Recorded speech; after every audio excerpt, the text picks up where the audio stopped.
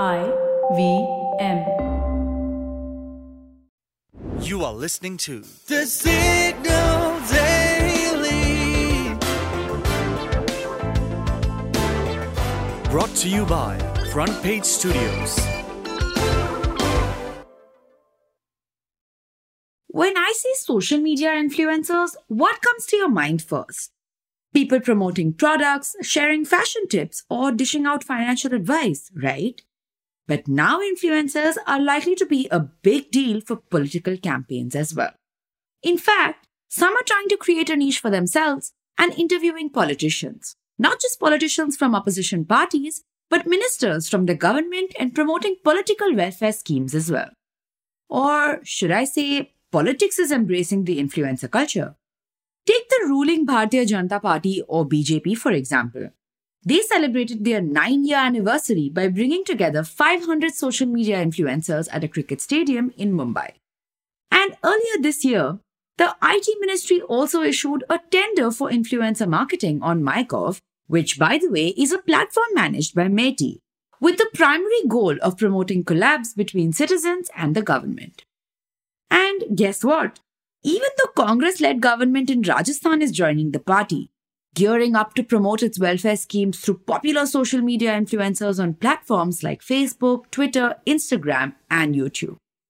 So much so, a YouTube influencer who has been creating political content for over 2 years told Rest of World, a digital news portal, and I quote, "This election would be an election of influencers."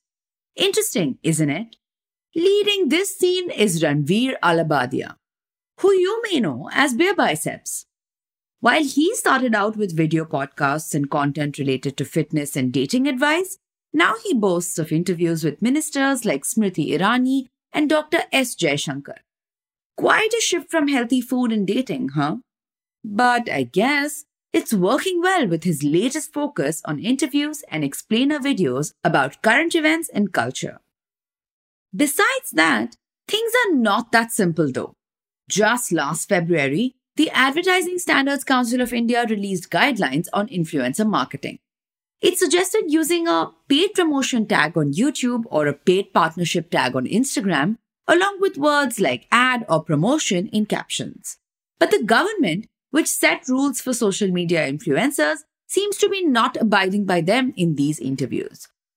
They are generating a lot of buzz, but there are no clear disclosures making these videos appear organic. But anyway, here's the thing.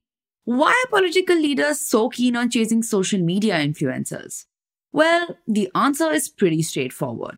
The reason is, political campaigns are now shifting towards the digital realm, and influencers are becoming the go-to way to engage with the younger generation.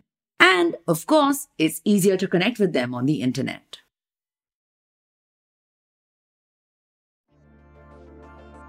For the next few minutes, you are going to know a little more than you did yesterday from the world of technology, business, policy, and anything that leaves you with food for thought. Hello, I am Farheen Khan, and this is the Deep Dive for 26th July 2023.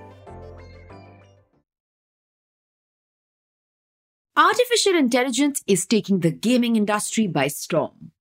According to the CEO of Japanese studio Gala Sports, in the last 3 to 4 months, the gaming industry has been rocked by artificial intelligence, making a bigger impact than the past 30 to 40 years combined. For instance, last month, Chinese gaming titan NetEase launched a new game in China, namely Justice Mobile, which, as per Financial Times, is the first mass-market test of generative AI's application in a mainstream game. So, here's the deal.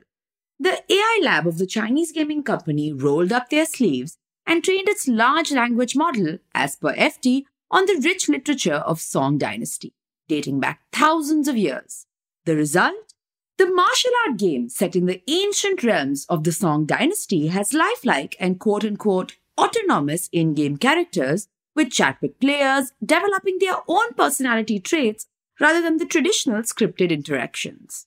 Well, that, quite frankly, is exciting. As Bloomberg puts it, for the $200 billion game sector, the AI revolution has already begun. Take Hong Kong-listed Gala Sports, for instance.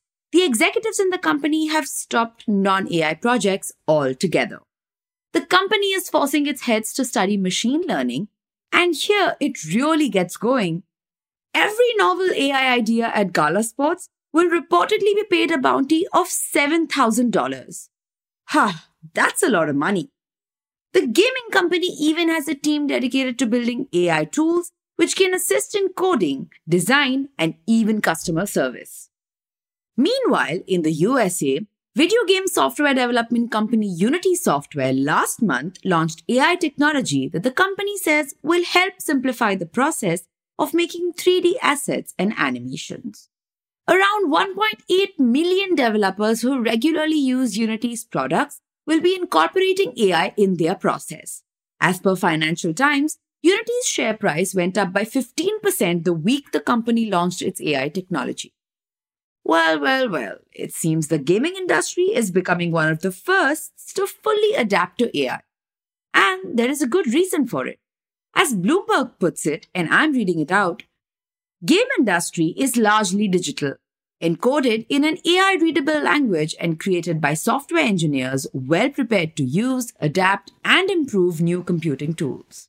But why such a hurry to bring in AI? Well, AI disruption can actually help the gaming industry rethink their business model, which has increasingly grown, as per Bloomberg, bloated and formulaic. The costs of producing games have been touching the sky with recent blockbusters like The Last of Us Part 2 and Horizon Forbidden West burning a hole of $200 million each in Sony Group's pocket. According to the UBS security analyst Kenji Fukuyama, who spoke to Bloomberg, this cost can be cut into half using AI. In addition, AI will also drastically reduce the turnaround time for new titles. Services like Cryptco and AIworks generate anime and characters faster and at half the usual industry rates.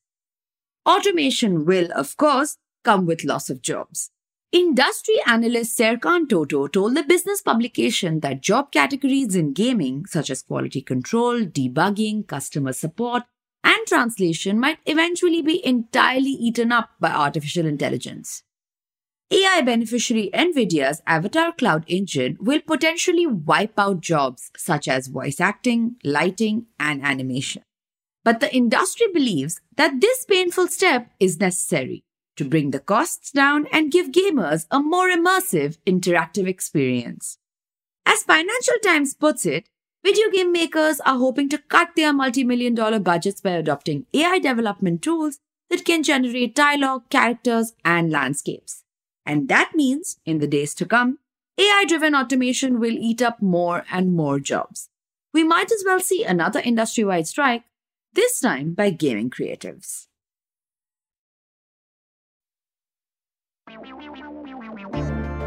If you like listening to The Signal Daily, please show us some support.